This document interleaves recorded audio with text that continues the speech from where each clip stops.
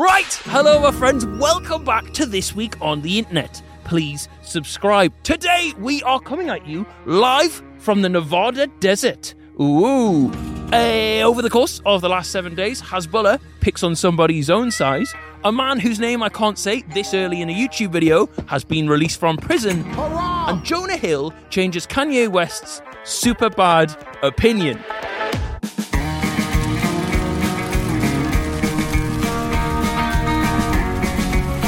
Alright, starting off, a man from Essex has lost his dad's ashes in a Tesco bag. Talk about a bag for life. There's a bag for the afterlife, bag for death too. Forget it, moving on. Oh, you're having a Pardon? laugh. You guys have a permit? No. I don't think so, no. Not supposed to be back here. Oh, really? Oh, Nope, you're trespassing. Oh. trespassing? Yep. Oh, Oh. mad. Yeah. Okay. Sorry about that. I didn't know. Yeah, we had no idea. We thought it was just the middle of nowhere. Nope. Oh, we're getting a picture taken of it? Yep, so we can give it to the Rangers so they can give you a ticket. Okay. Ticket? Yep, All let's right. go. Oh, for fuck's sake. Come on. Yeah, I'm coming, we're coming. Wait, hold the bus. Let me get my heelys off. Jesus, oh, well, welcome to America. Yeah, you guys have to have a permit to do anything like this. Okay. No dramas. Sorry, we really just didn't know. Yeah, really sorry about it. Yeah.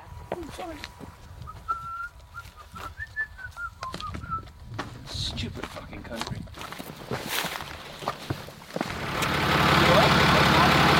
It's the Cleo Baker. So, sorry my friends about that rude interruption. However, we are back. Before we get into this, I just want to say thank you so much. Last week, because of our issues with demonetization on YouTube, we shot up to 3rd in the Spotify charts, only behind Big Joe Rogan and that insufferable businessman. Which, right, I just kind of want to give the game away here. Podcast views or listens, right? They are fucking pathetic. So the last episode, right, 17,000 of you listen to us on Spotify. You 17,000 fucking legends. Thank you for doing it right now. And that was enough to take us to 3rd, like above big old Call Her Daddy and other podcasts, right? So what I'm thinking, right, there's usually, if it's a good week, 350,000 of you. If it's a stinky one, 250k, right? If we just get like 3% of you, right? If you got Spotify, if you watch it, we might get that tosser. And I think that probably the big bald meathead, I think he's probably too clear. But let's with sky's the limit, lads. Anyway, into the episode. Less plugging. So this is Stan Blade here, who planned to take his dead dad in a bag to the pleasure rides in Southend as a final farewell. But instead of visiting the Dodgems on the pier, the 39-year-old bumped into a group of old pals and ended up on a pub crawl in his old hometown. And at some point during the drinks, he misplaced his dead father. Turns out that his dad wouldn't actually be seen dead with him after all. Hopefully Stan will earn from his mistakes. No, sorry, actually it's a bit insensitive to be making dad jokes on this topic. Stan said, I came home and my stepmom asked, "Where is your dad?" Which, to be fair, the answer, the pub, probably would have pissed her off when he was alive. So, I mean, at least nothing's changed there. After he realised that his father was missing, Stan went and scoured every pub that he'd been to, but nobody had seen his dad. Somebody probably found the bag of powder in the pub and couldn't believe their luck. Moving on. KSI's next fight has been announced this week, and it's against Joe Fournier. If you're not familiar with Joe here, he has a 9-0 record, and he's not only a pro boxer, but a businessman too. Joe is only worth 100 million, so his name, the boxing billionaire, isn't quite accurate, mainly because what he does can't quite be classed as boxing. No, I joke. Actually, that's not fair. His last fight was an exhibition against David Haye. He lost, but he went the distance. So it seems like a proper test for JJ. Fournier made his name knocking people out in the Dominican Republic boxing scene. Apparently, Joe has been punching bowling balls, so his hands are acclimatized to the size of KSI's head. All right, next up. A man's entire life has been shattered into pieces after discovering he's genetically related to the mother of his 2 children. Apparently he didn't know his parents because he was part of a closed adoption. And part of his family history came to light recently after seeing if he could donate a kidney to his wife of 6 years. He said, the doctor then said something about wanting to do additional testing, and I didn't think much of it and agreed. But when the results came in, the man learned that him and his wife had an abnormally high match percentage. They were siblings. I'm not sure how he's going to tell the kids, but mainly because they weren't born with any ears. In that family, it's less of a gene pool and more of a gene puddle. Anyway, also this week, there was this video of Drewski stacking it after chasing a woman.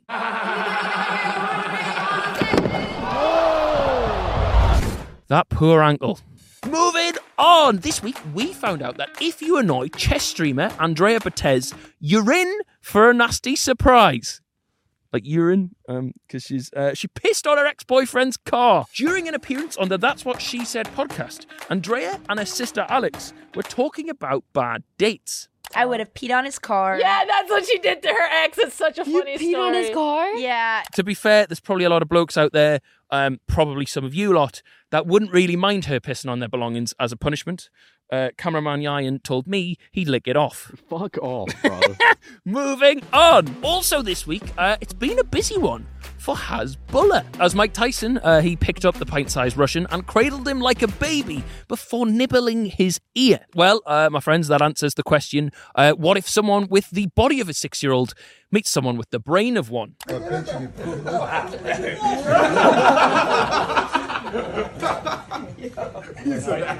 He thinks that's a child, doesn't he? I've got to say the video's quite cute. Until you remember, it's a convicted sex offender teasing a disabled teenager. And then things continue to be rough that week. I'm not going to show the video in any way, shape or form. But it came out that Hasbulla has been abusing his cat. Posted a video of himself doing it on his own Snapchat. Got to say, a certain Conor McGregor tweet comes to mind. The fight went down to points at the end, but Hasbulla took it by a whisker. Me when I see Hasbulla for abusing his cat. Fuck's sake. Anyway, he responded,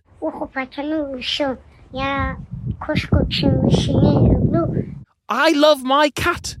Mate, Jimmy Savile loved kids. It didn't mean he didn't abuse them. He also said, you're attacking me for nothing. Not sure if that's a statement from him or his impression of the cat. Also this week, FaZe Clan broke their silence amid backlash from their OG members. They tweeted, we know for far too long that we haven't been the FaZe that we need to be, but we're working towards fixing that. We hope to have all the OGs sit down in a room together. We'll do everything in our power to work this out and not let you down. I'll be honest, I feel like the bloke whose wife's now his sister has more chance of working his relationship out than these lot do. Anyway, I am glad they've realised their mistakes. Let's just all hope it was a phase.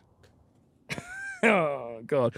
Also, this week, WWE have came out and denied the fact that they offered to pay $20 million to Lele Pons for her to come join. You might remember a week ago, the insufferable former Vine star was on Logan Paul's podcast, and she said this. They were paying her like 20 millions, and I know. I was like, baby, listen, why you don't do? No, the thing is, like, you know what it is? It just takes a lot of energy. How do you deal with that? Yeah, I'll do anything for 20 million, yo. It takes a lot of energy. How do you deal with that? It's 20 bastard million. I would let Steve Austin take a stone cold shit on me chest for 20 million. Or a big steamy one. Anyway, WWE recently refuted the claims and said Lele was fibbing. Maybe, given the fact that Lele is Venezuelan, they could have offered her the 20 million in bolivars, I think they're called, which is about 70 quid. Also this week, social media was stunned by this image of Pope Francis wearing a stylish puffer coat. I personally don't know why people are surprised that a member or the head of the Catholic Church is cool. He's always been down with the kids. Down their pants. No, sorry. This topic's not right now. So this week, Andrew Tate was denied bail. Him and his brother Tristan basically had their appeal denied for like the third time. But anyway, a couple of days went past and he's out now. He's back on house arrest. Leaked court documents seen by the BBC outline testimony from alleged victims claiming to be forced to earn $10,000 a month on social media platforms under the alleged threat of physical violence. However, no charges have yet been brought against the brothers or the two Romanian associates who were arrested alongside them.